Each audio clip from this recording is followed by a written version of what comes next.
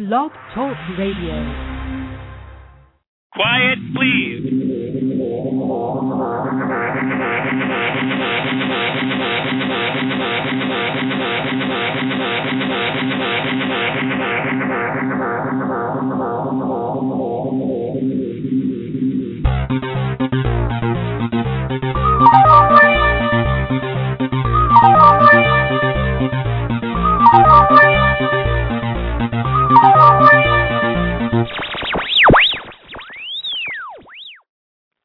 Welcome to Rex Sikes Movie Beat, conversations with filmmakers where we discuss everything film and television. Here on Movie Beat, you're going to learn what to do and what not to do when it comes to making movies and TV.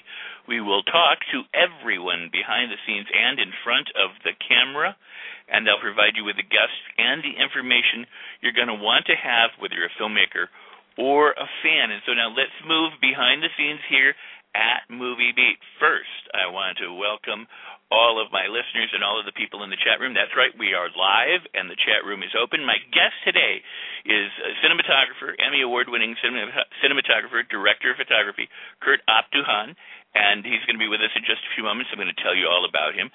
But first, let me say, whether you're listening live or archived, because all shows are recorded, the official website of Rex Sikes Movie Beat is REXSIKES.com.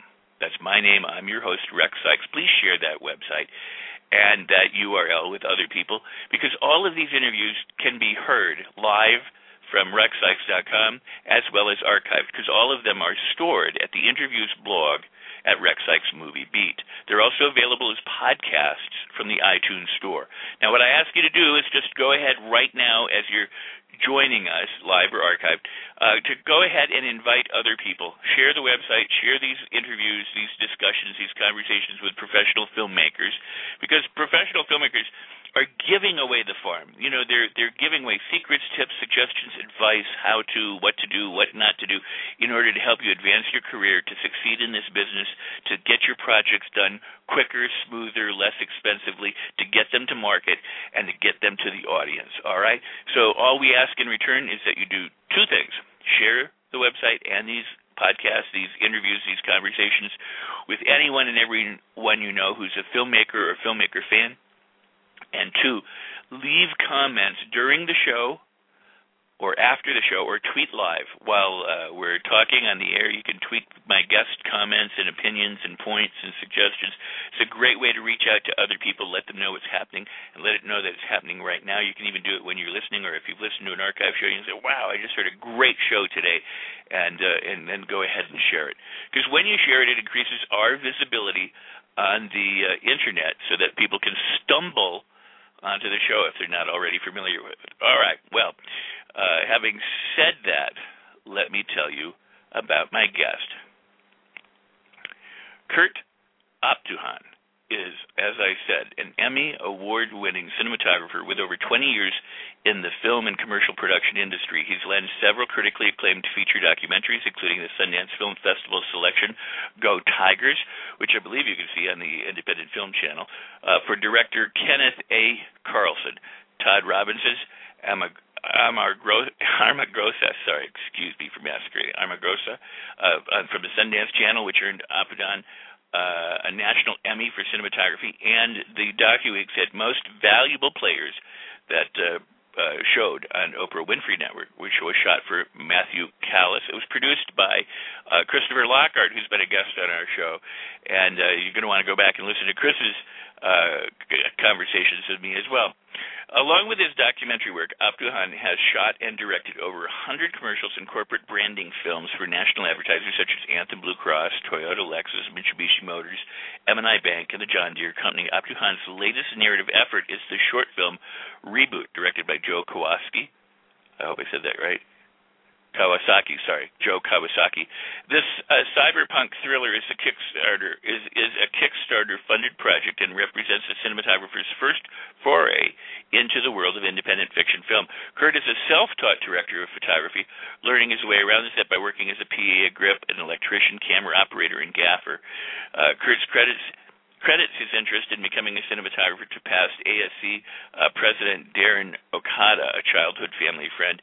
Daryn was brave enough to follow his passion at a young age, even though the odds were against him, says Curt. His dedication to the craft and his encouragement for me to make his own mark in this industry is something I will always be grateful for. Now, Apduhan will be making his directorial debut in fiction film with his short Anniversary. Production is scheduled for the spring of this year, 2012, with the primary funding coming from crowdsourcing community of Kickstarter. Now, prior to his career as a feature documentary cinematographer, Apduhan made his living as a commercial producer and production company owner. In his past life, he had earned a Bachelor of Arts degree in business marketing from California State University Fullerton and subsequently worked for General Foods, Honeywell, and U.S. Sprint. And so, without any further hesitation, let me bring Curt on. Good morning, Curt. How you doing? Good morning, Rex. Doing great. Snow's in the mountains. It's like 46 degrees in L.A., believe it or not. And as soon as I'm done here, I'm heading up to Mammoth, I think. Do some skiing. Oh, cool. Are you really? Oh, that's awesome. Well, no, in my mind. I'll be heading up there in my mind. Oh, in your mind. Yeah. Wow. Well, I've got snow where I'm at, but not very much of it. But you can ski, and it's considerably colder.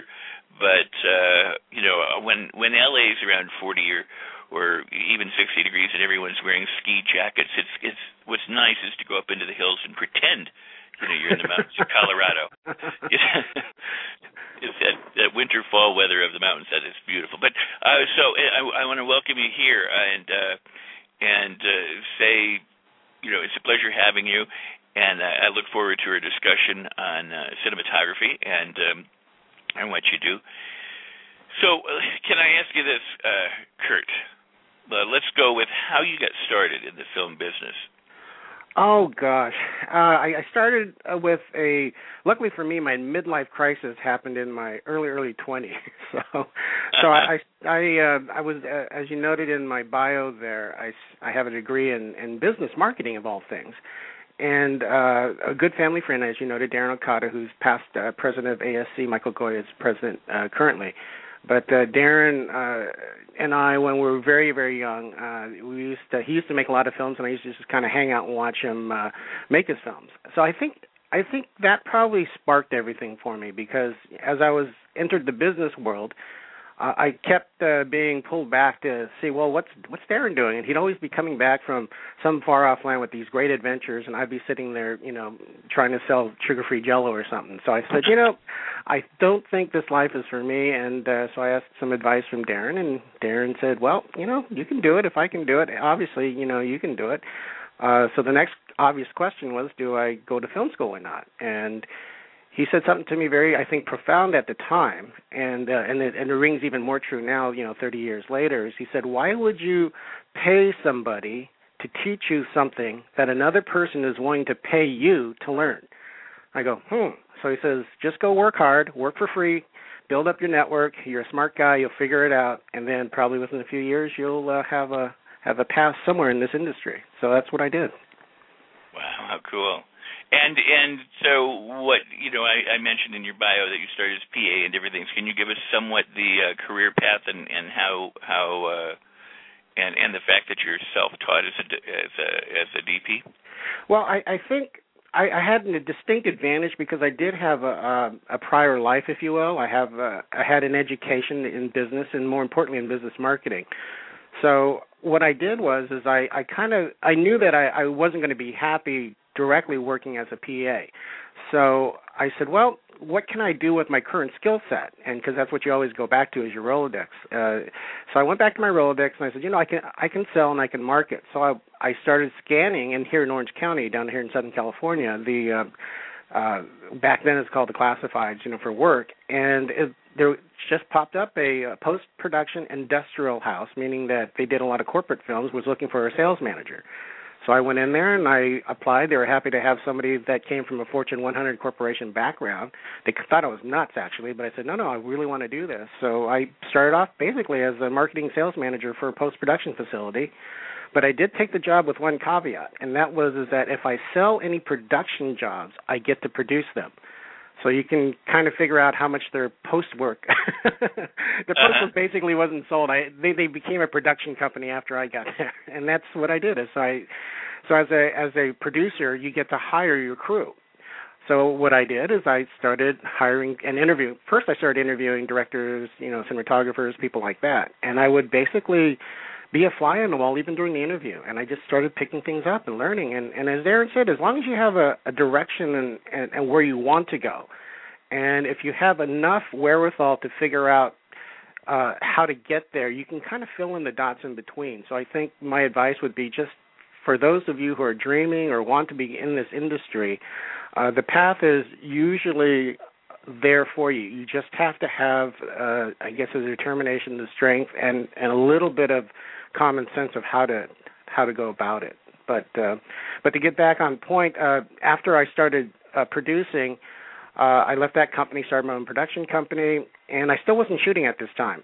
But I used to be involved quite a bit in editing, because if anybody of you are out there who are either ad agency producers or producers for corporate production companies, you know that you actually follow the gig from script to screen, as we used to say back in the 80s. So what happens is you get to see the entire process. So I started hanging out a lot in the editing sessions, and back then we used to cut on, basically a 3/4 inch window burn type of edit decision list. So that's what I did. After I would be done selling in the day and producing, I would actually spend the evenings basically doing cuts for our various clients. So I learned how to edit that way. And this is back in the day when you had 1-inch editing machines. You had a Chiron operator on one side. You had 2 channels of ADO, and you had an online editor, for those of you who are old enough to remember those things.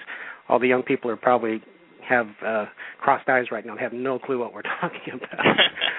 But you learn how to edit. So I learned how to edit, and then I still wasn't happy, because at the end of the day, I knew I needed to be out in the field and on set, because that's where I truly, truly love being, with the camera, because I always did still photography when I was younger. So again, I just kind of, as a producer, you can hire yourself. So I started hiring myself as a shooter once I figured out how to do it enough.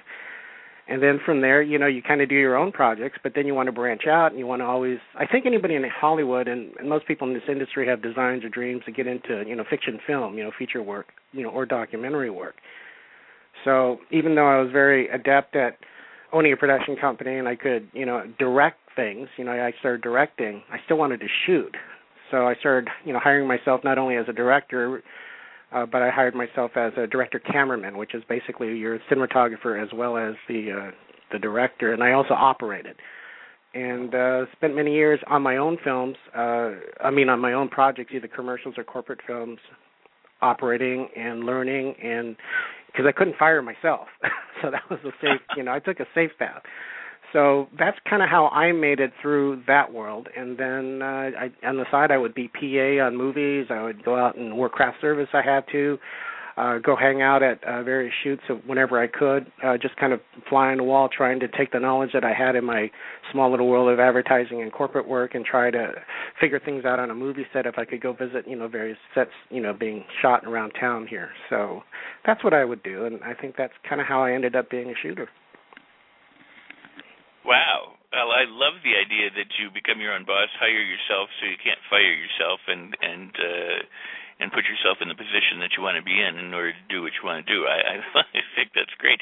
And oddly enough, we're now at a point in time in history where, because of the cost of equipment and software and access to the internet and everything else, that most people, whether they're actually a paid employee of a company that they work for themselves, or whether they just go out and start doing this, they're able to do it now as never before. So this is an exciting time. Oh, it's extremely exciting, and you have to remember, when I started in this business, it literally was working on 1-inch videotape as far as your final edits. There was no such thing as a transform, for movie, folks out there. Everything was, projected on a release print. Everything was captured on, original on camera negative. Everything was cut, pretty much still, in film. And I got in aboard probably in the mid to late 80s. And so it was just, when the edit droid and things were just starting to happen where they started moving into the digital world. So in a lot of ways, I think right now it is so exciting, and I think there's so many options for people who want to be, as I call, image makers. It doesn't have to be films. It doesn't have to be commercials. It could be, YouTube. It could be just stuff that you post on your own Facebook page. but there's so many avenues out there for people to go out and make films, which kind of begs the question to those of us who are artistically inclined. There's no other excuses left for us to say that, well, I can't afford the film stock, or I don't know anybody who has a grip and lighting truck. I mean, you can just go to Home Depot and pick up some lights, take your still camera, your DSLR, and go shoot a movie. So literally what, my friends who did go to film school used to talk about, making a film with a light bulb and, on a Super 8 camera. Now you can actually do feature work as far as technical quality, just at home.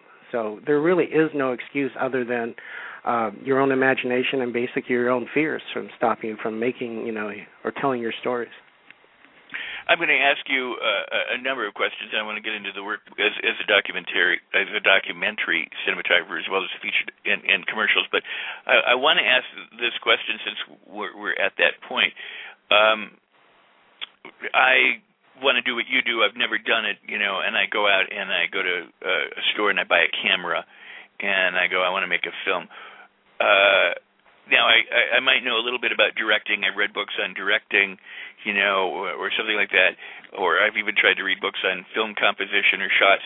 What do I need to know as a camera operator, because I'm going to operate my own camera, and as being my own director of photography or cinematography?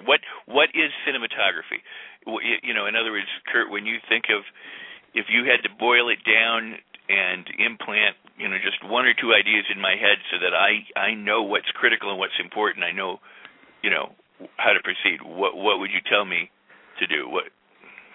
First and foremost, I think you have to define what you really want to do with your cinematography. If you are truly want to be a cinematographer or a director of photography, that is much different than if you want to be a filmmaker, if you want to create your own films. So let's take the cinematography first, since I'm a cinematographer. The first thing and foremost you need to do is get experience, and experience is on all levels. Because as a director of photography, as a cinematographer, you have to think of the end game. And the end game is that you are the only other person on a motion picture set that has the director title as the first word. There's only one other one is called the director. So everything else is so you are the director of photography, which means that you are responsible for the actual creation of the images and telling the story as it is conceived by the director. So what you need to do is that you need to not only know about cameras and lighting, extremely important. Lighting is probably more important, I would argue, than camera. But above all of that is that you need to learn your ability to motivate and direct individuals, and you need to make sure that you're motivating them and directing them into the right path, because you could easily put them over a cliff, which means you'll take the production down the cliff. So your job as a cinematographer is to basically make the images happen in the time that's allowed to happen. So if you're first starting out of the box, yes, you got to learn your camera, you got to learn how to do your setup in regards to your technical stuff. The second thing is at least get a basic understanding of lighting. Understand, as far as getting proper exposure.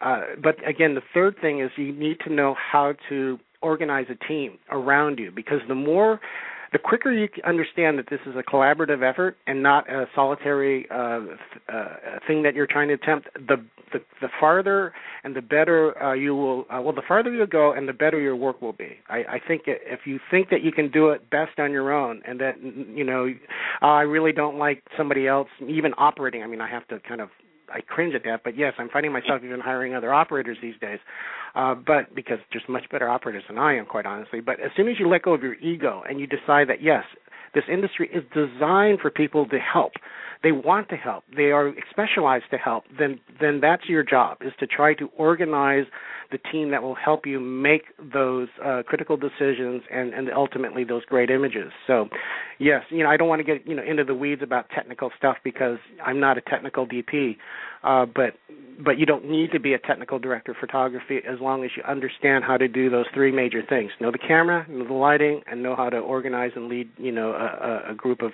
very motivated individuals. That's really excellent. I mean, I appreciate that, and one of the things I really appreciate about what you just said is to know lighting. I recently was considering being brought on as a producer for a feature film, and the director wanted to shoot the the thing, and I said, I really would, if I were going to produce it, I would get you your own cinematographer. And he said, well, I'm probably a better cinematographer than I'm a director. And I said, well, how's your lighting? And he said, I don't know crap about lighting. And I said, well, we need to get you a gaffer. And he said, well, the budget won't, afford, to do that. And I'm like, this is the nightmare, waiting to happen here. Right. And with all due respect to them, I mean, I understand it. When you're strapped and you don't have cash, you do what you can.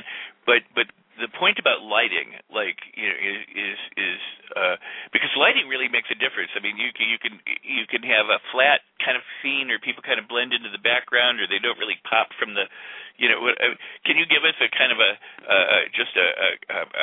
a primer in lighting, or 3-point lighting, or something that we can discuss to make shots more interesting, or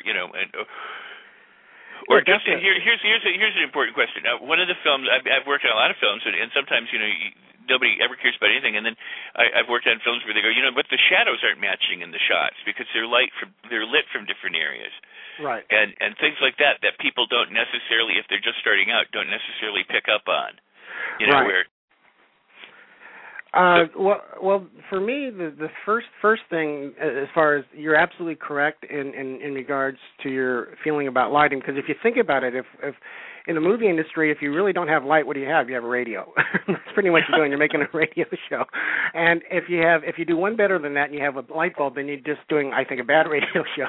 So I think if you do lighting, lighting is critical. And coming from a documentary film background, and coming from being self-taught, and coming from living outside of Hollywood, because I do not live in L.A. and I live south of there, which is the equivalent. When I travel around the country on shoots, I share a lot more in common with my crews, and like in Raleigh or Fort Worth or up in Iowa, than I do a lot of times in Hollywood, just because we all kind of share the same jack of all trades. But getting back on point, as far as lighting goes, when you really break it down, it's really simple. And I think it's one of those things that people are really afraid of lighting. I don't know how many times I run into photographers who are great photographers, but they do nothing in the studio because you can get a great image. You get a long lens. You can make anything kind of look good by, having a shallow focus, learning, how to get a nice exposure. But that's just, in a way, being a documentarian. To take it to what I would call a feature documentary level, or in our case, a fiction film, is the lighting. That is the big difference of the look and the feel of starting to actually have a voice in the imagery and trying to impart a little bit of a lot more of your opinions on what you're shooting is through your lighting. So very simple for those of you who are a little bit afraid of it, but you kind of want to be this, and you have to, you got to put on your big boy pants if you want to be a DP. You better learn how to light. I say very simply, think like a light. If I was a light, what would I do?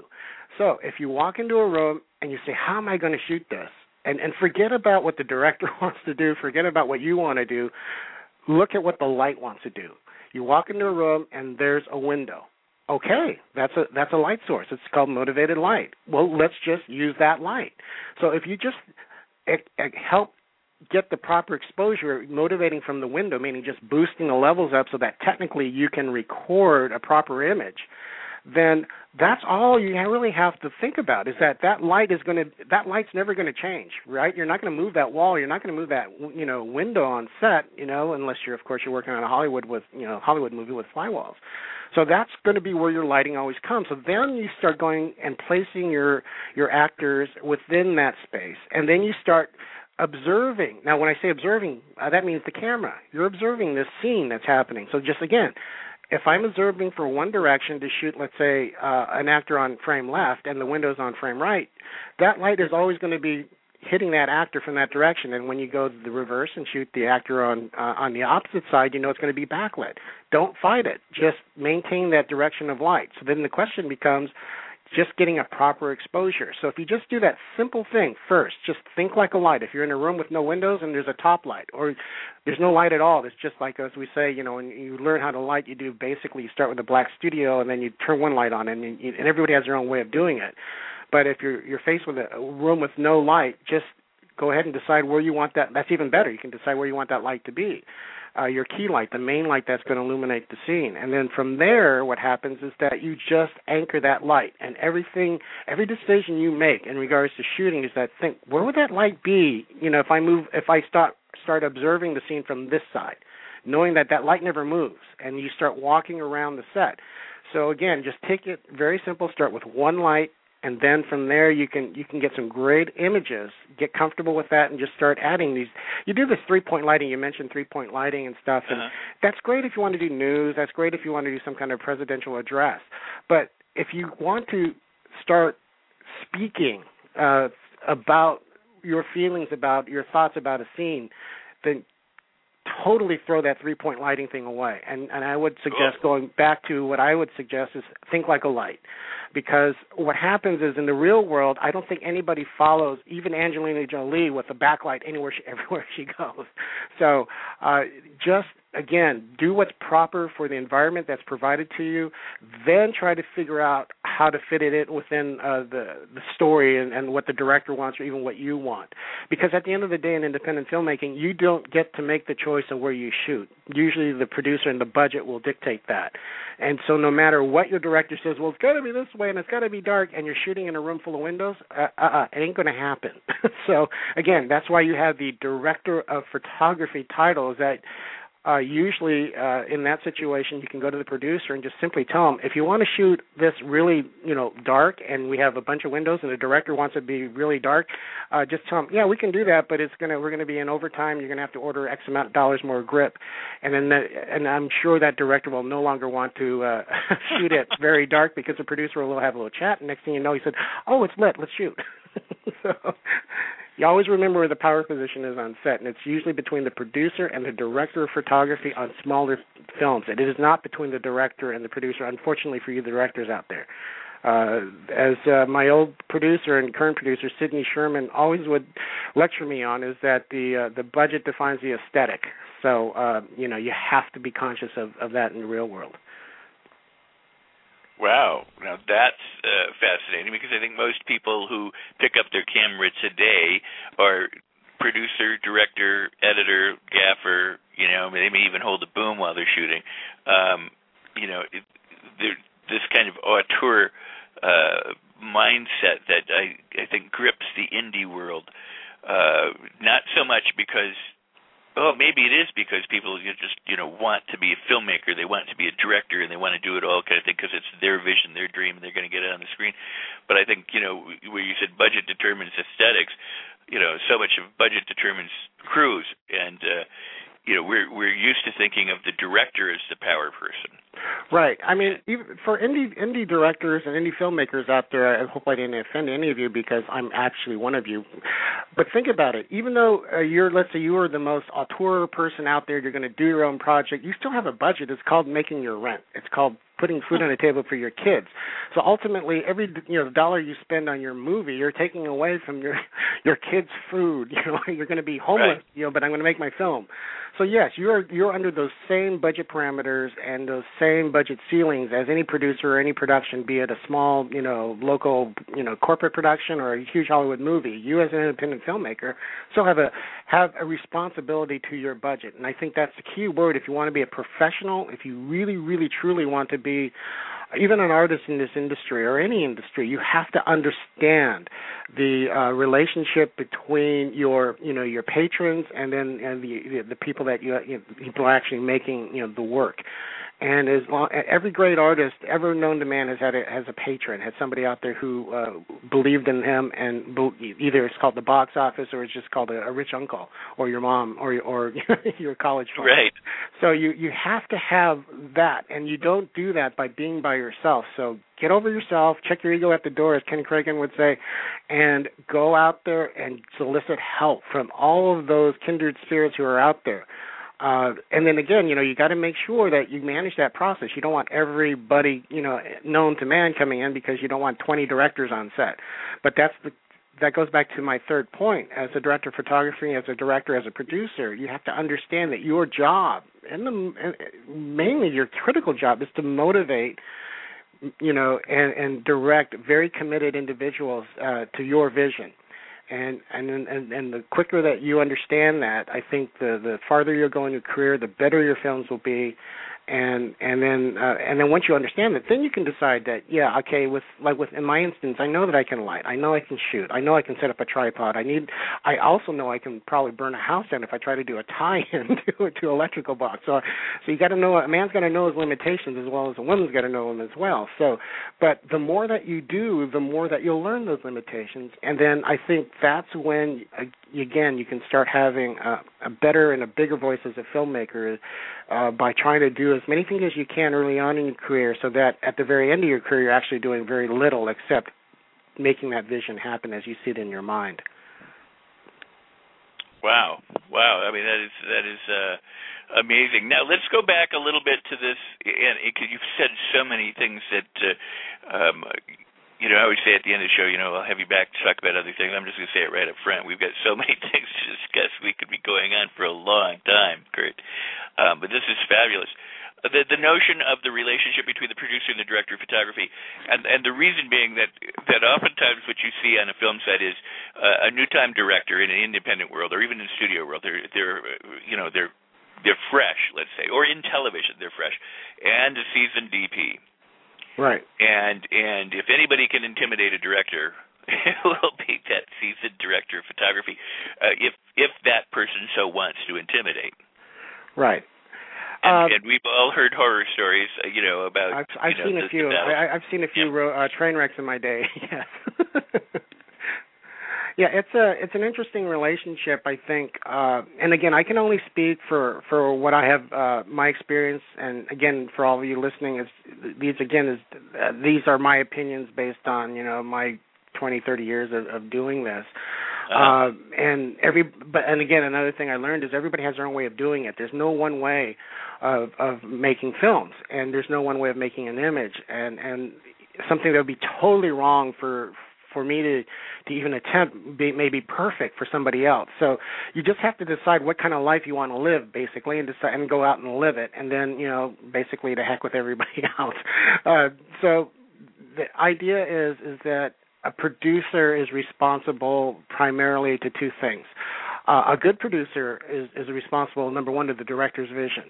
Why? Because that director, and I'm talking about filmmaking here, and we're talking about fiction film primarily. We're not talking about advertising or any of this other stuff that is totally a different ballgame. But as far as fiction film and narrative filmmaking, is that a good producer will realize that he is trying to service the story as is told by the director.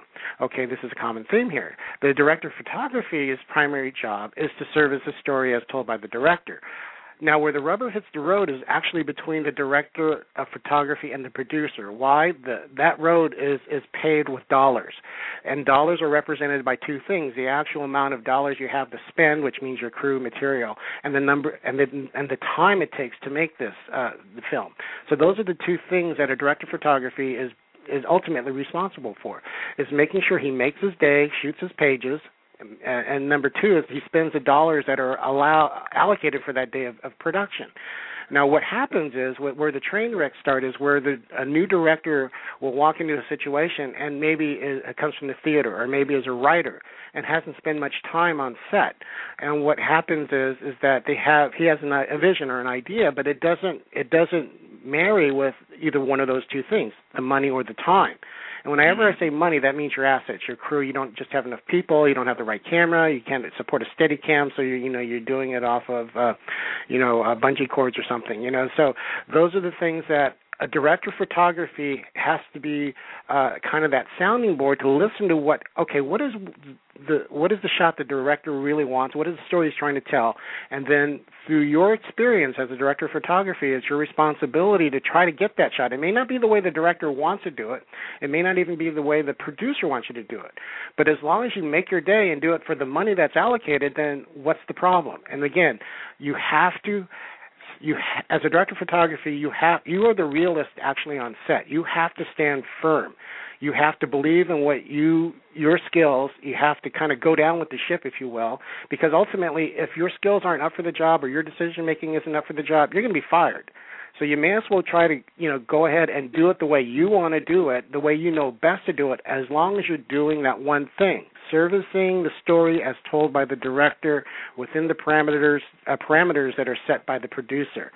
So those are the things that I think a director of photography needs to do with a new director, kind of bring the reality to the situation, be a great, incredible sounding board and support for that director, but at the meantime, kind of not run interference with the producer, but actually be partnered with the producer in order to make sure that we're all working for one thing.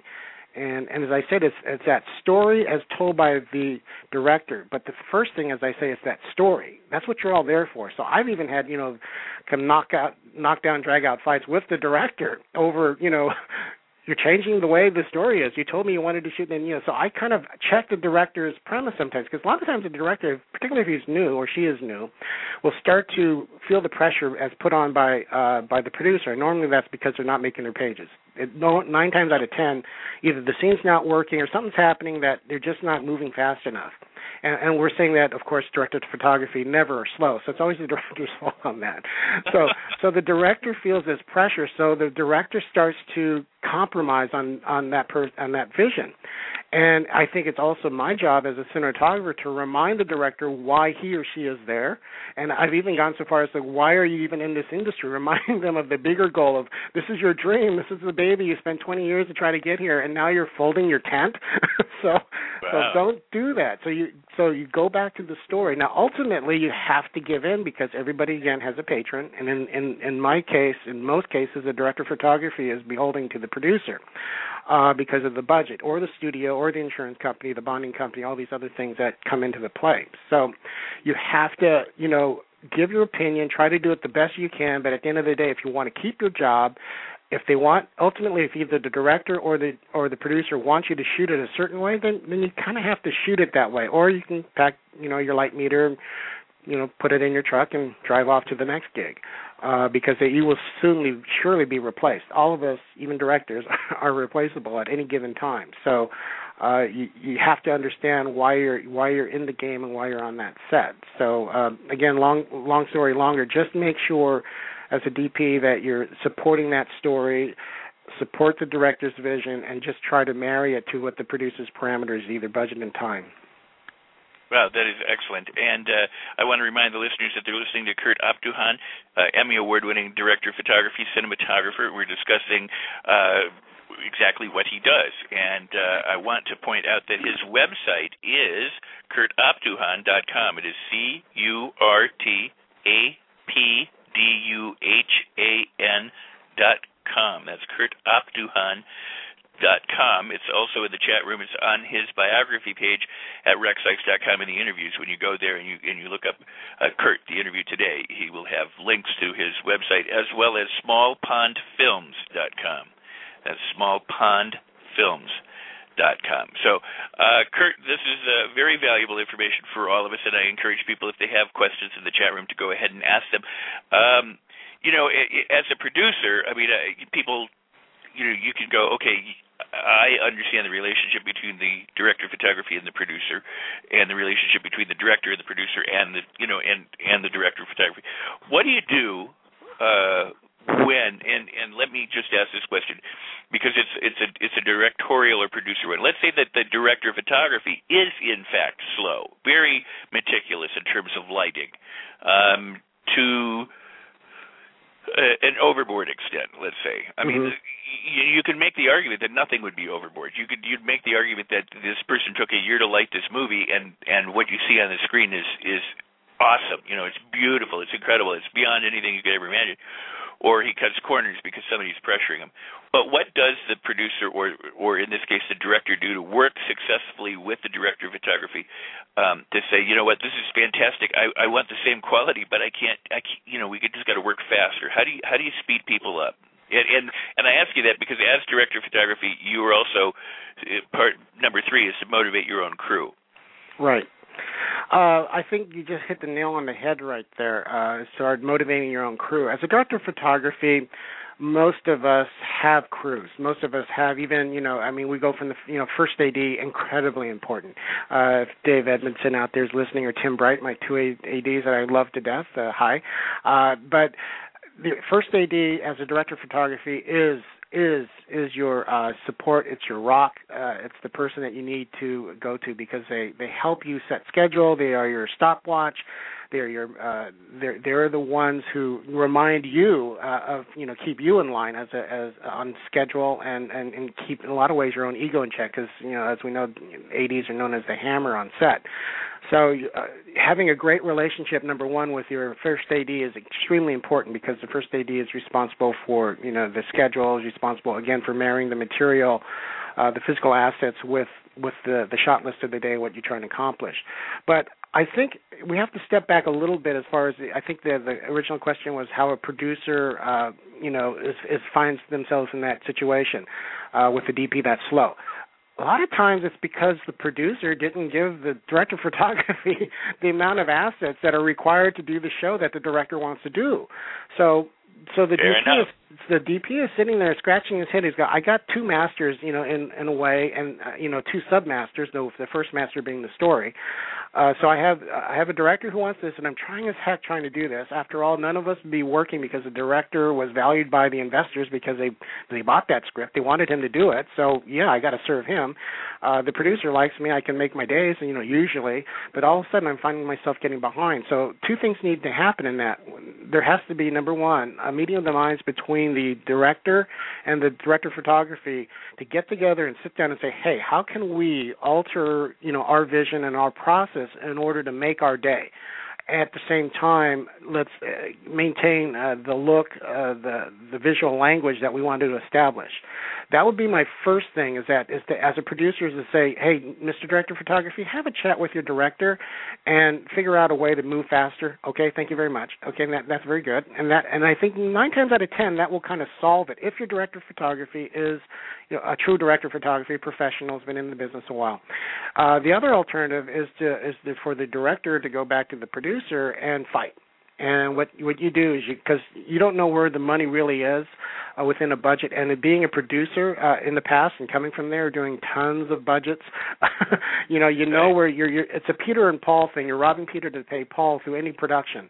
And as a guy who works as a director of photography and a director on set, I say, to hell with post. Go ahead and spend it all in production. Let them figure it out now. They got Final Cut Pro. They can do it in a week. So I would try to steal money, from post in order to get the vision. Because after all, if you don't have it in the can, you're not going to be able to edit it. So that would be another thing is to go back and fight. And again, for all my editors out there, please, I'm just joking on that. Well, half joking. But the thing is that you need to find more assets. You need to figure it out. And then the third thing is, as I said, pack your light meter and get in the truck and go work on a different gig because that will be the next thing that will happen if you're not making your day. Very rarely the director will be fired in an independent film situation because that director 9 times out of 10 came with that script or came with that actor or had that relationship a lot of times with that producer. And the DP is hired, a lot of times, a DP is hired not because he's got a great resume or list, but he owns a truck, he has lights, and he can show up on time. And by the way, yeah, you're good from the image making. Oh yeah, that's a bonus. It's kind of like being a drummer in a band. True. The drummers are like the last thing. Can you get your drums to the gig? Okay, good. You can be our drummer. So those are the things that I think a lot of times, I looked at. Now, there's some fabulous DPs in Hollywood, obviously, who own lighting companies and make equipment and all. And years ago, again, going back to Daryn, who mentored me very early on in my career, Daryn Okada, ASC President, 3 times. I asked him, should I start buying equipment and all? He goes, why? He goes, you have all the best equipment at your fingertip. He goes, just get a light meter and learn how to use it, and that way, you can move very quickly between interviews and jobs. You can, and because he gave a very important point, and for all you cinematographers out there who are starting to acquire equipment, just be aware that yes, it takes a certain amount of equipment, not just camera, but grip, lighting, lighting control to do a job. And if you have equipment, that's great. But pretty soon, as your skill, you're going to be hired a lot because you have the equipment and you can cut a really good deal because you're going to give your equipment away for free 9 times out of 10, your grip, your lighting, so you can get the gig as a DP and then get paid, on your director of photography services. But the little dark secret that nobody really kind of thinks about early on in their career is that those jobs you're going to be hired only because of that, not because of what's on your reel, not because of what you really can do. It's because of those, you work cheap because you can throw the equipment in. So it's great to own equipment. There are great DPs that own, their own cameras and everything, but I would beg to say that they also are extremely competent in their visual style and their look, and they, again, can lead a team, and they know how to motivate individuals. Those are the more important things. So for those of you who, think that you need to start buying equipment, the most important thing out there I would advise is a light meter. Learn how to use it. A lot of people don't even know what I'm talking about now in the digital age, but knowing how to use a light meter and knowing how that applies to speaking with your gaffer is critical in the digital world, more so now than ever, because everybody sits around a Video Village monitor. Everybody makes judgments on a monitor, and the monitor is 9 times out of 10 not accurate to what's actually being laid down into the camera. So, you need to start thinking like a light. You need to start being able to visualize what that's going to look like after you go through your color grading with their naked eye, not looking at a monitor. The more you do that, the better, again, your work will be and the faster you'll be able to move, because if everybody needs to stand around a monitor to make a decision on when it's ready to shoot, you're never going to make your day.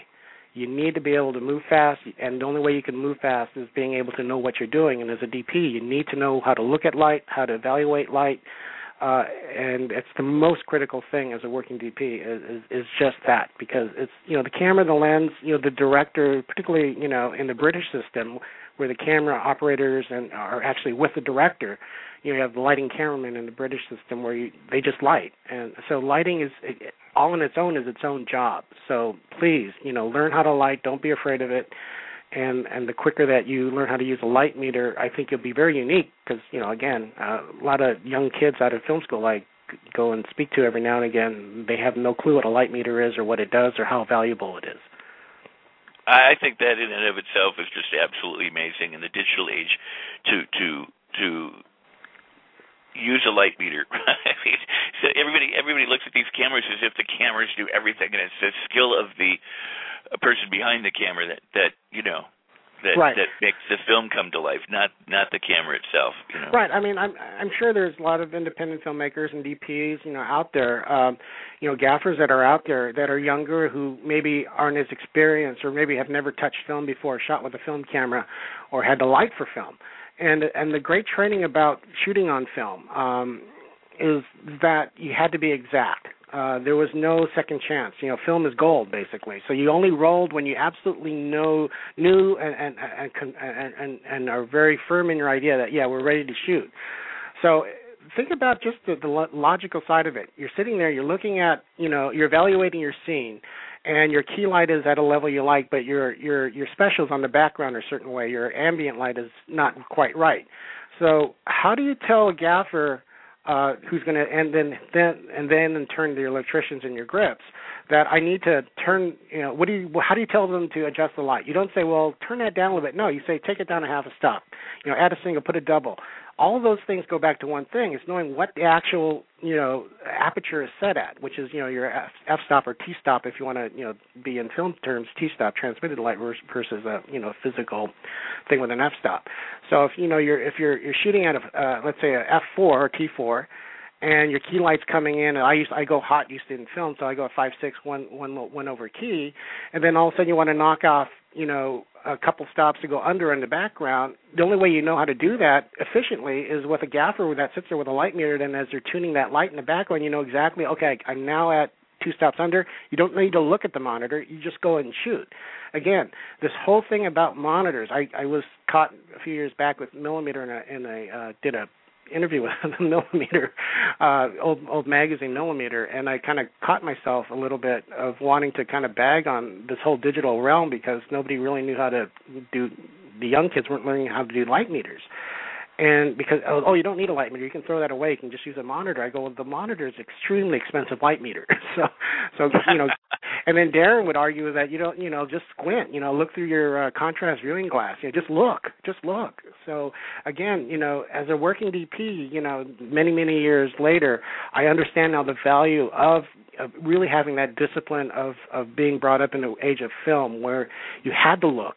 Everybody was by the camera, every key department, wardrobe, makeup. They weren't by some, monitor because we had just an awful black and white video tap. You would actually stand at the camera. You try to imagine, okay, he's on a 100-millimeter lens. If you're lucky enough, the camera operator will actually let you look through the lens, but 9 times out of 10, you don't do that because it's the same thing. If everybody has to look through the camera, then you slow down the process, and the camera operator will kill you if you get near his camera. So everybody had to learn the discipline of standing next to the camera, looking at their work, making a judgment, doing their thing, walking away. The DP says, we're ready to shoot. The director comes on and says, action. So that doesn't happen there very much now. Everybody kind of mills around a video monitor, and you spend more time setting up Video Village and blacking it out and making sure, you're not getting any ambient light. And I just sit there and I go, gosh, just give me my light meter, turn off the monitor, and let's go shoot.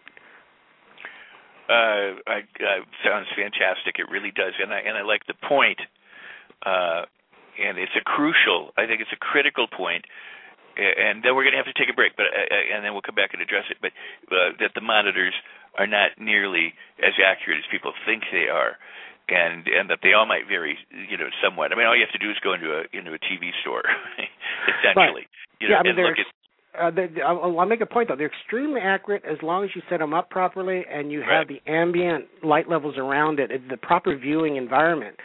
But again, you're out there in the middle of, if you're in Ankeny, Iowa, and it's 9 degrees out in a film, and I'm shooting some John Deere combine, you're just not going to set up a Video Village, and so you're going to have to understand, what your exposure is, and okay, the sun's peeking through the clouds, and what do I make a decision? Do I expose for shadow or highlight? It's just as simple and basic as that, but it really hasn't really changed. Those same decisions. What should I expose for, shadow or light? Awesome. Well, very cool. Let me take a quick break. You just stand by, and I'll talk about our upcoming guests and everything. You're listening to Curt Apduhan, cinematographer, Emmy award-winning director of photography. We're discussing, as if you're listening, cinematography and that art and that craft and the science. And you're listening to Rex Sikes Movie Beat at REXSIKES.com. Curt's website is Curt Apduhan. It's his name. It is also available on his bio page at Rex Sikes Movie Beat, but it is CURTAP as in Peter, D as in dog, UHAN as in Nancy, CurtApduhan.com. And you're going to definitely want to go there and check it out. Now, my upcoming guest, my very next guest on the 26th, same time, same place, same station, the whole thing, is Paul Weber, casting director. He's returning to talk with us again at Movie Beat, and you might want to go and hear his previous conversation interview with me. Cassidy McMillan will join us on the 31st. She's a documentary filmmaker. She's done a disturbing documentary on bullying and bullycide. I watched that this morning, and I could barely get through the first few moments of it. It is a very gut-wrenching, important piece of work. Melissa Scoff, casting director, is coming up on the 1st of February. She is joining us again, and so her previous interview is available. Betty Jo Tucker is a critic and an author and a film fan, and she will join us on the 2nd of February. And then Jeff Greenstein, is a director and a writer. He's now currently helming the web series Husbands, the series, and but he's a director from Will and Grace and Desperate Housewives and Parenthood, and you name it, he's done it. And he'll be joining us. He's working with the developer Cheeks and Jane Espenson on Husbands. And then Peter Marshall will be joining us for the Director's Series Part 16 on the 9th, and that takes us through about halfway through February. So again, you're listening to RexSikes.com. My guest today is Curt Apduhan, and I'm having a fabulous time listening to him talk about cinematography. So let me ask you this, Curt. Okay, I'm a director. Let's pretend it's me, and I don't know anything about camera or lighting, but I've got my script. Maybe I produced it, or maybe I got lucky enough to get hired on, but I can direct actors. I'm from theater. I know how to get a performance. I know what I want. But I can't necessarily articulate it because I'm not that great a visual thinker. I can't tell you, So now I got to work with you. Hopefully, in other words, I want to work with you. I don't want to be in the position where I'm bullied by the DP. I want a collaborative relationship. I want to say, look, I don't know, Jack. Can you help me out here and make me look good at the same time? Essentially. so that it's a win-win. How do we do that? I mean, in other words, what do I need to know about working with a DP? I would strongly suggest for any first-time directors that don't have much any director, obviously, and this is going to be very obvious to most directors, but for first-time directors in particular, please, I implore you to spend as much time casting your director of photography and your first AD as you do your lead actors. It's the same process. It's something that you already know. You know the vision that you have in regards to casting the part. You know when an actor is right. And more importantly, you know it's not just getting one great actor, two great actors. You know it's a collaborative thing. So you may have one actor who's, incredibly great, but his or her process is totally different from, the other lead that he or she is playing opposite. So they're not going to mix. Well, it's the same way that you need to cast your DP and your AD. There's no way to stop a train wreck once you're on the train. I'm sorry. It's going to happen. So if you find yourself in that situation, learn from it. You just got to get through it. So this is for the next time, or for those who are just starting to get on board that train for the first time. Please spend your time getting on with the right director of photography and the right first AD. The reason why you want your first AD included is that the first AD will take care of you and your schedule. So you won't even have to think about schedule. Your first AD will be like your personal assistant. He or she will tell you, you need to be here, and you need to be here now, you need to shoot this, you need to shoot that. As long as you trust that first AD and that first AD trusts you, then you don't have to worry about any of that crap as far as getting the circus to run on time. The second thing, obviously, is your director of photography. As long as you are on the same, page in regards to your story, and as long as you sync on a personality level, a lot of times, you have things that, okay, well, I just don't like that guy or that girl or vice versa, and that something bothers me about. Don't use them, because if you're shooting a feature or a documentary, in my case, you're going to be with that person for months on end, either in pre-production, through production. You're going to be maybe sleeping in the same hotel room at times, depending on. So you better get with somebody that you can actually hang with. If you're doing a commercial, if you're just doing a day player, you can put up for a day for a person for a day or two. But make sure that you not only have somebody who's technically adept and is a visualist, but somebody who's a true collaborator and somebody who could, be your friend. Because at the end of the day, it's kind of like band camp, the business that we're in. We all come together, we're all, actors and directors and gaffers and craft service people, and you're all at the same camp. You're there for 1 month, 2 months, 3 months, whatever your production. And then you leave. But within that time frame, it could be like the most amazing experience. And at the end of the day, you may never see these people after you step off set. But that very last day when the AD goes martini or something and it's a wrap, you have those. I have those same feelings. Back in high school, going to either playing football or something, and when you graduate in senior year, you kind of have that same feeling, even though you've only known these people for 3 months, because it's such an intense situation. And I think those of us who are in this business are really privileged and should actually cherish that process, even though it's painful at times.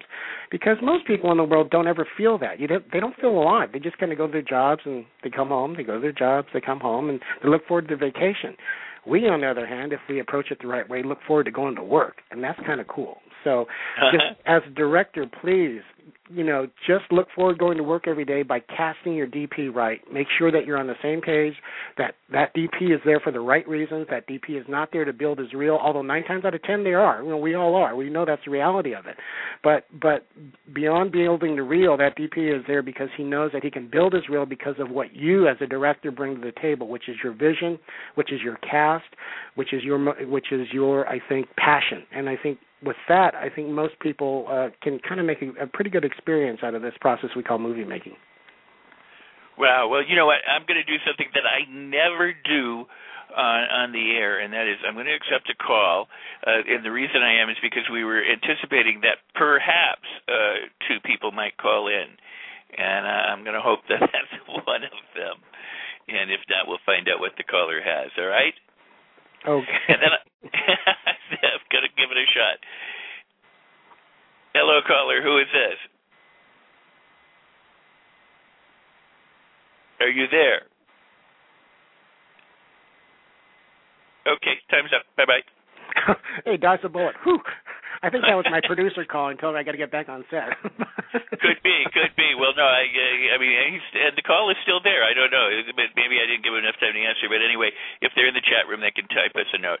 I wanted to ask, and boy, the time is flying by, Curt, and there's so much to talk about, and we've not even talked about your work and your fabulous documentaries. I haven't even talked about all the great directors and producers I've worked for. I got it. Yeah, and maybe we should switch topics, and we'll come back, because I promise you, listeners, that Curt's going to come back, and we're going to talk more about this and about all these things. But I did want to ask one final question in there, because we were talking about the film and lighting, and we were talking about monitors.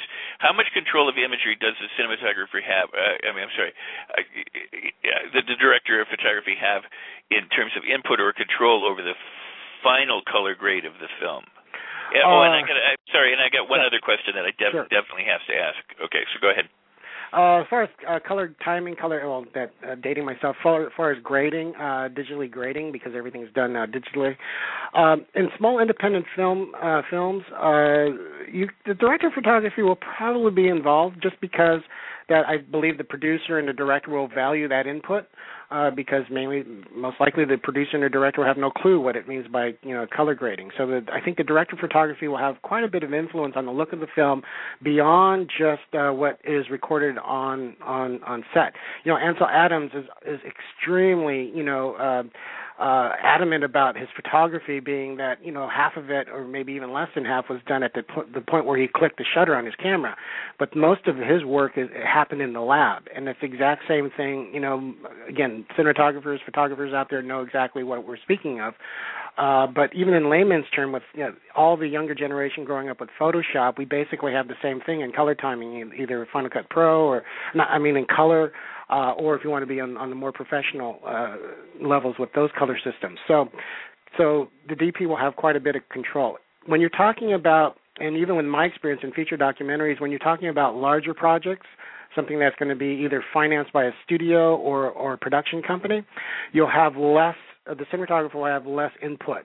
Mainly the director will have more of the input. The cinematographer is lucky if he or she is able to, finish actually the job they were hired to do. And again, I implore producers and directors out there, at least budget something, maybe a lunch for the DP to come in even for one day to set looks, or 2 days or 3 days, or just to kind of see what's going on. Because 9 times out of 10, what happens is that unless you're a top-notch ASC director of photography, the studio or whoever's paying is going to have a more say into what it's going to finally look like, and that's usually going to default to the director at that point. So again, don't get so precious about your images out there, you shooters, thinking that you're going to follow it all the way through, final print timing, because unless you're, again, are incredibly fortunate, like I have been, working for some, amazing producers and directors, and or, a top-notch ASC DP, a lot of times that decision, once you've, set your looks prior, to shooting, because you always are set your looks and your color timer will time it, the ultimate say will be coming down to, like, some studio dweeb. Sorry about that, studio dweebs, but you're dweebs. Sorry.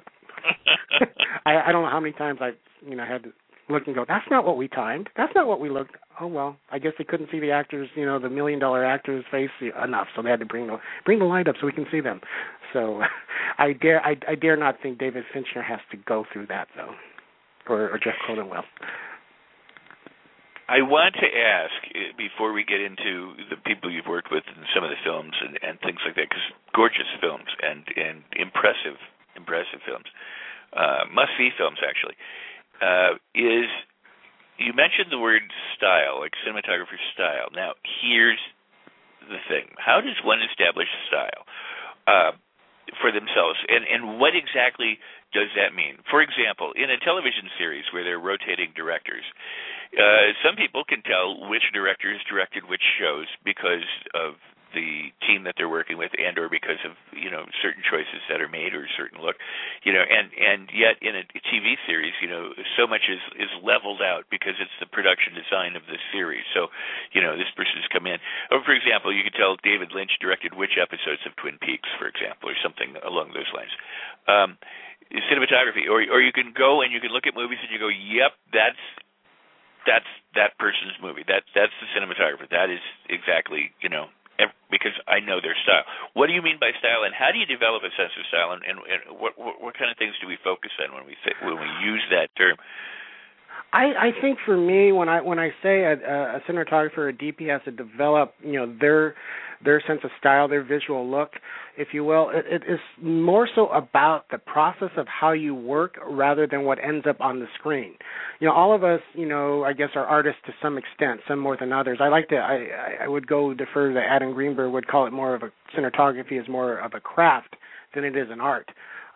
Because there's so many moving parts and so many masters that you're serving. It's kind of like building fine functional furniture that, then depending if it's just a chair or something that's truly a work of art as a chair. But we're still making a chair, So you have to understand that it's your process, I think, is your visual style. And again, it goes back to what Sidney Sherman, my producer, used to say as far as the budget defines the aesthetic. Well, your work methodology is going to define kind of how you work. Like I work in a very soft, motivated, light style. So my lighting is more my style, my visual approach to most things is going to be, okay, I'm going to have motivated light and I'm going to have it relatively soft. Now, does that mean that I don't use a hard light without anything between the light and the subject? Sure.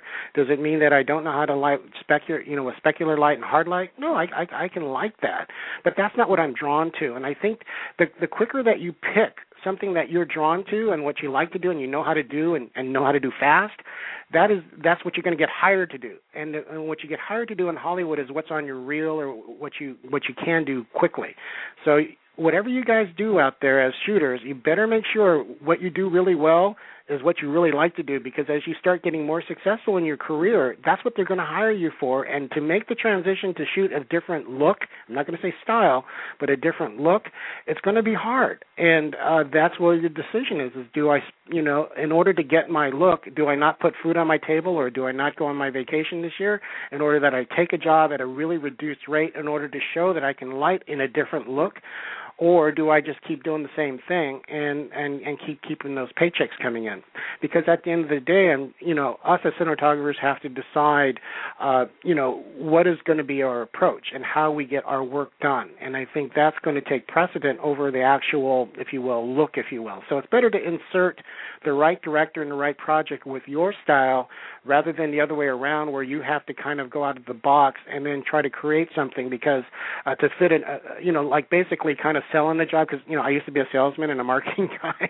So yeah, it's kind of like politicians. They tell you what you want to hear, and then once they get into that position, you quickly realize they don't know what the hell they're talking about. They just told you what you wanted to hear, and all of a sudden you're not doing it. So it's better that you kind of don't learn on somebody else's dime when it really counts, meaning that you're the director of photography and there's money being spent and there's time being wasted, because it's very disrespectful not only to the crew and to the actors and to the producer, but it's also disrespectful to yourself. I mean, you should learn, take those other gigs, go in the backyard, start learning a different look, not a style, but learn a different look. So then you can start putting it on your reel, do spec jobs, do PSAs, work for free. I still do. We all do. I know I'm not going to mention names. I know some ASC members that I'm familiar with who can't, for the life of, heaven, break out of their specific look that they do. It's not so much their style, because they've got tons of style, but they're known for a look, and it's just very difficult. So we all are, going to be prisoners of our own success. So please be successful in what you love to do. Very cool. We have literally maybe 18 minutes on the outside here, and I've got Chris Lockhart on the phone. I recognize his phone number. So, Chris, are you there? I'm here. Oh, my God. It's Chris. I don't want to listen, I don't want to take up 18 minutes because, after all, no, you will introduced me take 4 up 18 times. Minutes. Yeah, I know. I just want to say, all I want to say is that Curt is a terrific and an amazing person, not just behind the camera, but just all around. He was instrumental in creating our documentary Most Valuable Players, and we were really, really lucky to have him. And you're really lucky. We're very lucky to have him today. Oh, absolutely, absolutely, and as we are lucky to have you, and I'm glad that, and we'll have you again, and I'm glad that you're here with Chris. Well, what was it like for you guys to work together then? Let's let you each share a little bit. Well, Chris, you can start since you're going to be on longer than I am. No, I'll be really quick. But, I had seen Amargosa, way back when, which is just an amazingly beautiful documentary that Curt had shot. And I was working at ICM at the time, and my assistant, just in casual conversation, said to me, I know the director of photography of Amargosa. And I was like, wow, I love Amargosa, blah, blah, blah. And we spoke about it. Years later, when it was time for us, Matthew Kallis and I, to look for a DP for our doc, Matthew was tossing out all these names, and, I really didn't like any of them. And I just happened to be speaking to Anna, that former assistant of mine, and she said, hey, you should give Curt Apduhan a call. I was like, Curt Apduhan, that guy won an Emmy Award. That guy's not going to want to come anywhere near us. But I was like, let me give it a try. So I wrote this aqueous email to him. And, and so we met, and we all fell in love, and we got really lucky. And I'd never shot a documentary. I'd never even been near a documentary before. Curt had so much experience, and he was literally like Yoda, or as I like to call him, Mr. Miyagi. There you go. Literally Mr. Miyagi. Exactly. I mean, he was just so terrific, often just kind of like coming up in my ear and saying, you need to make a decision here, and blah, blah, blah, and blah, blah, blah. It was great. And we've been like a family. When he spoke about that earlier, it's really true. And he was with us from the very, very beginning until the very, very end. And, even with us when we played for a week out here in L.A., and we were in East Pennsylvania for our advanced screening, and Dorita there, it was great. So I love it. Working with him is amazing, and we will be doing another project together. That's all. Good. I can take that to the bank, right, Chris? But you couldn't quite the first one, and so I take this one back, but you can rely on it. Okay. Well, I think, just so the listeners know, Chris, you were on the show 3 times, I think, maybe more. But you're 4 times. 4 times. Absolutely. And why does Curt get to do it at 8 o'clock in the morning? I was doing mine like at 5 o'clock in the morning. Because they need more time for you, Chris. You talk too much. I see. Well, that's 4 times. That's right, and because you produced The Collector and The Collection and Most Valuable Player, which is the film that Curt shot, and it is a marvelous documentary.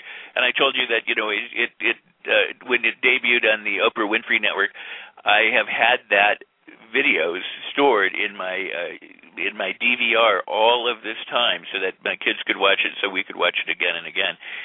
It's just a delightful film. And wonderfully shot and put together. So it's great to have you both here. Let me do one more thing here, because we've got a couple of minutes, and I want Curt to talk to. But this other person's been holding on. The reason I said hi to him before, and they didn't answer. I'm going to try and say hi to you again. The number is blocked, and I don't like to take blocked numbers. Curt, Chris, I recognized your number. So, hello, sir, madam, are you there? Hello. Well, they've been holding for like 14 minutes, but they don't answer when I talk to them. Maybe we got sent here from AT&T. Well, I guess we'll just have to continue to hold then, and I will and allow you gentlemen to speak. So they're back on hold now, and but. So what was it like working with Chris? I mean, you guys obviously are tight. Oh, so. It was absolutely fantastic. Chris's assistant at ICM, Anna Reyes, is fabulous, a friend of mine, and we're familiar with each other through some short films that we both worked on. So when Anna kind of gave me a heads up that this very intense but very loving guy, but she said he is intense, is going to be contacting you with this documentary, I said, yeah, definitely. Well, take a look at it. And I if you look at my IMDb credits, it's like I do one doc every few years, not quite a bit, because they take so much out of me, and any documentary people out there either fall in one or two, camps. One that you just got to shoot, and you just love being out there. And I'm kind of more of a nester, so I kind of want to only get involved because I know how painful it's going to be. So I only get involved, once every few years. And when Chris was so great and Matthew Kallis and Cheryl, his wife, were so welcoming when, in my first meeting they had food there. They were just whining and dining me, and that never happens for a DP, particularly in documentary world. Usually they kind of tell you this is what it's going to be, and you're interested and great. But they're opening up their house and their families to me, and I just knew right away that it just felt right.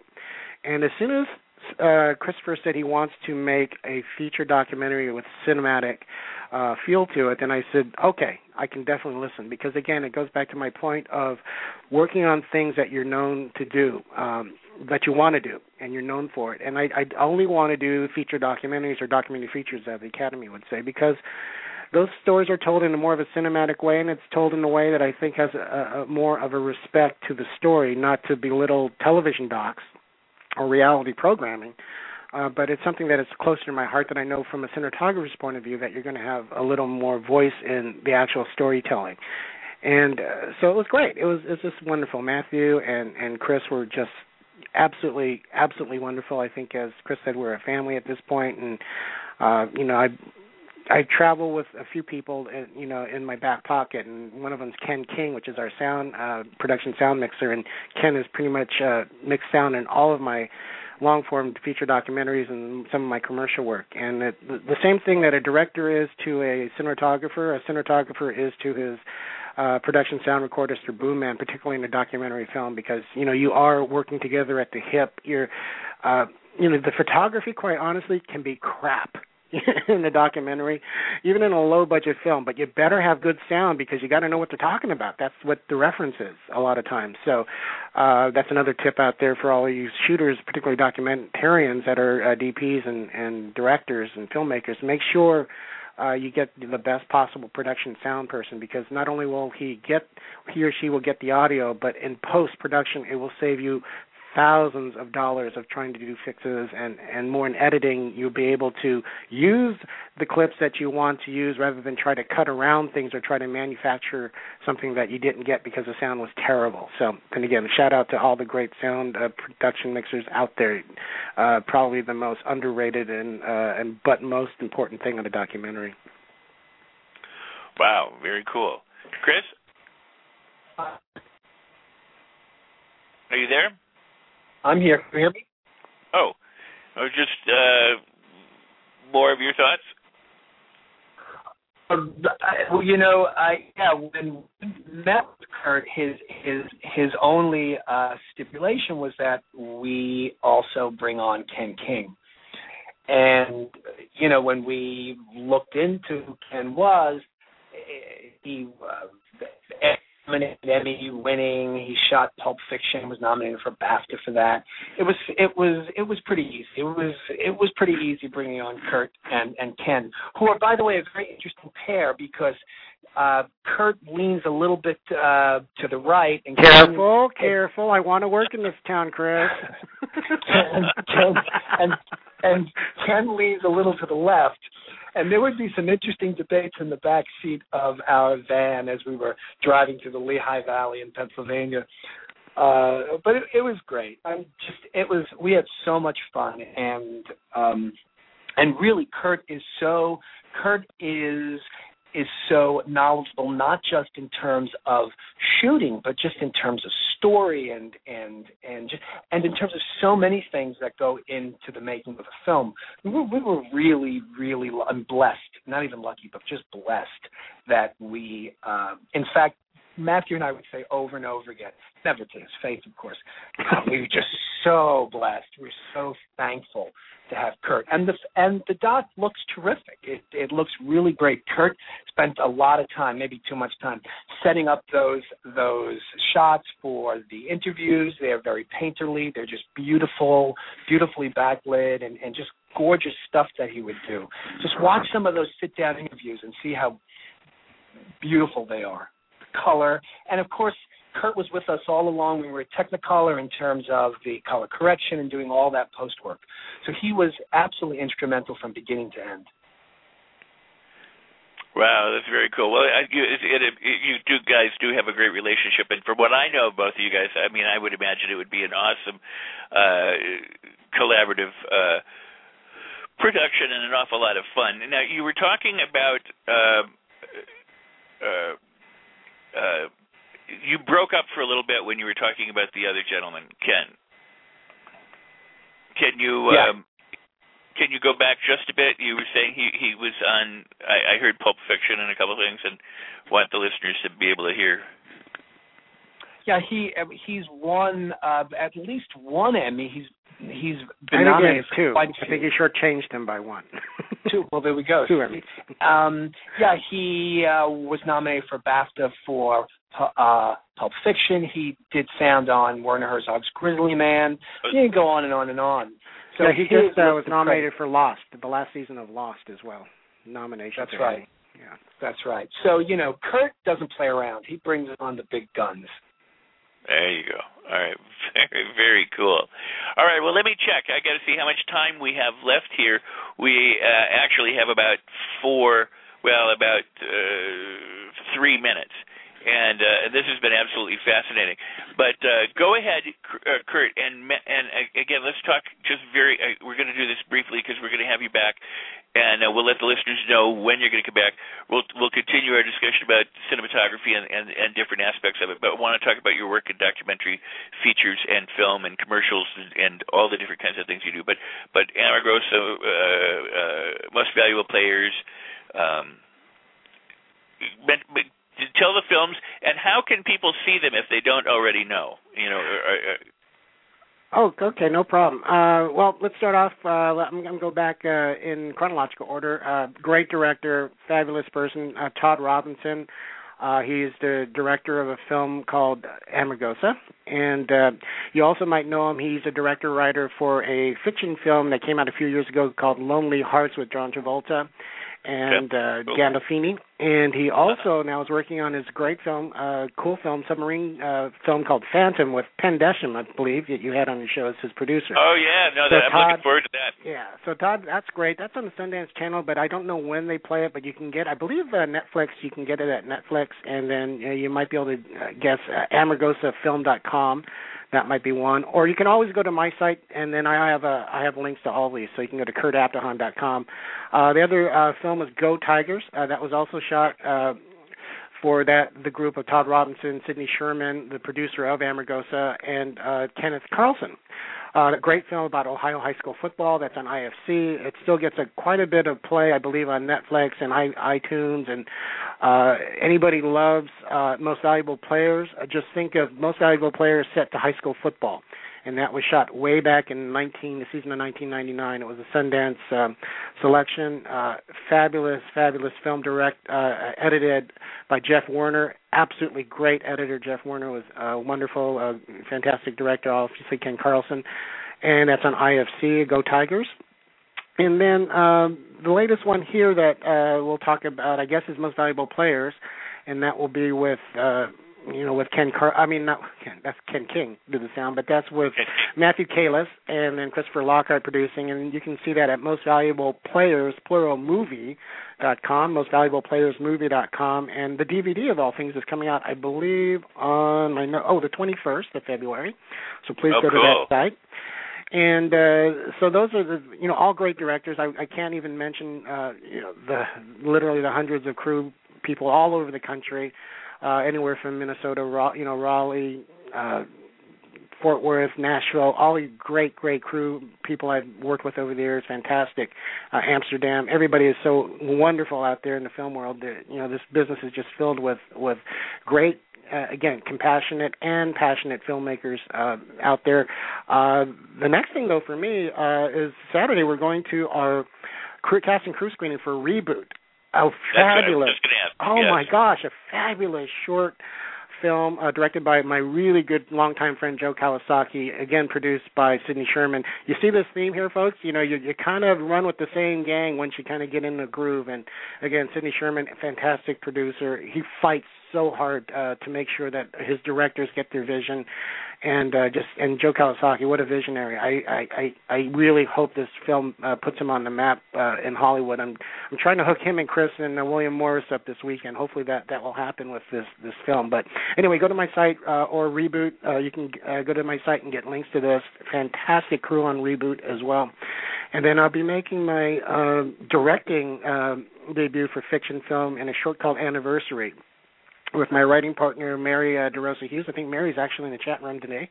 Mary and I have been writing. Yeah, we've been writing a lot. Like all things, in Hollywood, we all have a film in our back pocket, no matter if you're a grip, a transportation captain, or a director. You always want to make your film. So I'm going to be trying, at least this year, to make my move into directing movies, and that way I'll have to put my money where my mouth is, and then I'm sure I'll be able to find some great collaborators because, again, all the people I've worked with over the years have been absolutely fantastic. So that's what we're doing this year, and then you can look at our Kickstarter site. I think we're going to launch that under anniversary this coming February sometime. I just shot our little filmmaker video here in the studio. Oh, my gosh, Rex, you actors, you're not paid enough. Oh, I was there till 3 a.m. I had to do it all myself. I'm lighting it. I'm stopping the camera. I had a meltdown. I locked up. For the first time, I sat there and going, I will never, ever, ever belittle in my mind an actor again because it's so tough being on that side of the camera. It scares me. It's terrifying. So anyway, this is much better since you can't see me and I can't see you. But anyway, that's it. And again, everybody out there in Movie Beat, thanks for coming in and spending some time. It's just a great resource, and I think that the more us as filmmakers get involved here with Rex and share our experiences and our passion, I think the more that it will move on the next generation of filmmakers. Because exactly 30 years ago, this is what I was doing, except I was going to Samuel French and buying books and subscribing to American Cinematographer and looking at the DVD making of documentaries. So that was my film school. And I think Movie Beats is just the natural extension to that. So again, Rex, thanks so much for having this forum for us. Well, thank you very much. Now we are out of time. I'm going to let Chris say goodbye as well, and just give a few seconds about what's new with Chris. But fabulous to have you here. We're going to have you both back separately, maybe again as together, but certainly separately sooner rather than later. And I'll see both of you in a couple of weeks. But Chris, heads up for you. First of all, thank you, Curt, because I tell you, that was really educational. I learned a lot today. Curt is brilliant. Yes. The collection, the sequel to The Collector, will be out in theaters either late August or in October. We're still trying to find the right date, but that'll be out later this year for sure. Fantastic. Oh, one last thing. I'm noticing in the chat room here from Gaffer Girls. Oh, I love that. In my old CB terms, I love that handle, Gaffer Girls. Anyway, no, I don't do Twitter. I'm challenged enough as it is, but you can get me on Facebook for sure. So anybody out there who wants to friend me on Facebook, keep up with what I'm doing and, more importantly, what the team is doing, and want to be part of our little tribe here, just go ahead and get me on Facebook, and we'll pass information out amongst each other. And outside of that, I hopefully the next time, Rex, we'll get more into the weeds if you'd like to. Oh, absolutely. And Christopher, you're on Facebook. You're on Twitter too, though, aren't you? Yeah, but not really. Okay, but you are on Facebook. They can find you there. They can find Most Valuable Players there. And I got to say goodbye. But this has been wonderful, and I'm glad you joined us, Chris. And Curt, thank you so much for being here and for sharing this. And you know what? I'm going to talk to both of you guys just a little bit. All right? So have a great rest of the day, and thank you. Okay, and everybody go out there and make some turns. Very cool, very cool. See you, Chris. See you, Curt. All right, I got to close the show because we're running out of time, but I want to thank Christopher Lockhart for showing up and for Curt Apduhan for being here and providing. I got 90 seconds, so hey, you know what? Everybody have a fabulous day. Make your movies, complete your projects. Until we meet the next time, I got lots of great guests coming up, so be sure to stay tuned. Paul Weber's up next. You can follow me on Twitter, Rex Sikes Movie BT, and friend me at Facebook, Rex Sikes Movie Beat Friends. Thanks, Curt. Thanks, Chris. Thanks, everybody. Enjoy your day. Now, spread these around. Share these. Go tweet. Go leave comments. Help me out in that regard. And have a marvelous day. All right. Bye, everyone. That's a wrap.